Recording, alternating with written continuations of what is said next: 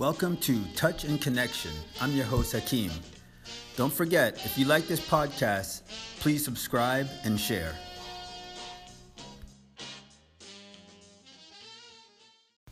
Hello, everybody. The other day, a friend of mine from Canada, they're now living in Cape Town, but they're moving back to Canada in a couple weeks. And she said something that was, I don't know if it was alarming or if it was just thought-provoking or downright scary. I don't know what emotion, except anger. I do remember feeling anger when she told me this.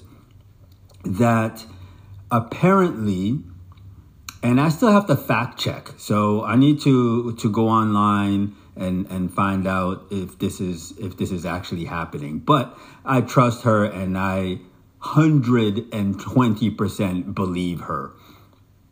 So as she's making her plans to leave South Africa for Canada, she stumbled on the fact, this has just happened recently, that the Canadian government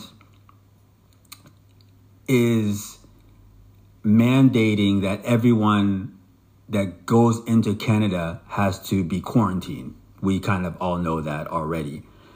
But what is different this time is that you have to be quarantined. This is in Canada. You have to be quarantined in a government-approved hotel. And what's happening in these government-approved hotels is that they're really expensive. You know, sometimes they're double or triple the price of what a normal hotel would cost.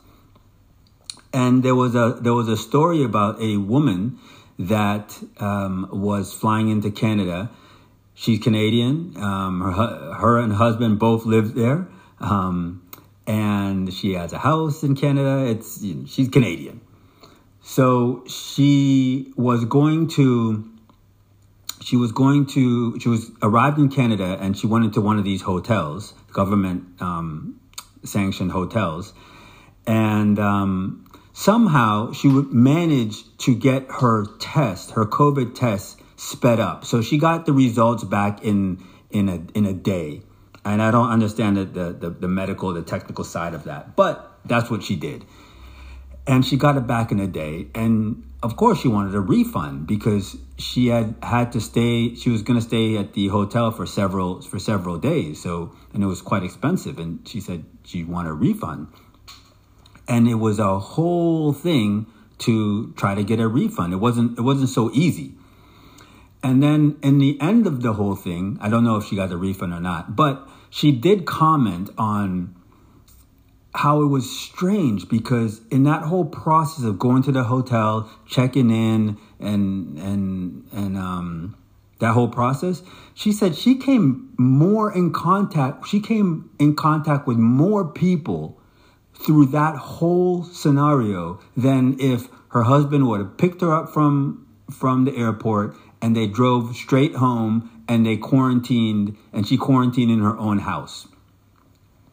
So then once again, I just started, I don't know, question or just the logic, of not only in this time of people don't have, are losing their jobs, they haven't worked, there's like money shortage in large communities. Yet the government wants to not only quarantine, which I can understand, but having to quarantine in a specified hotel, which I don't really understand that, but maybe there's a reason. And on top of that, you have to pay more money at these hotels.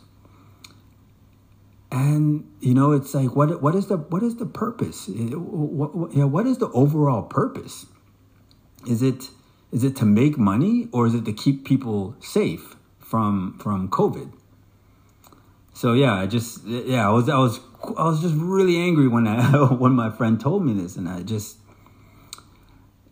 wanted to share it. So again, this is not Canada bashing. This is not country bashing. This is just asking the question, like, what is it all about?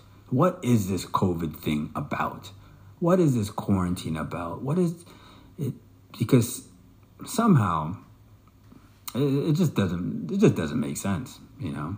It just logically doesn't make sense. All right, thanks for listening to my rant. All right, everyone keep safe. Be blessed.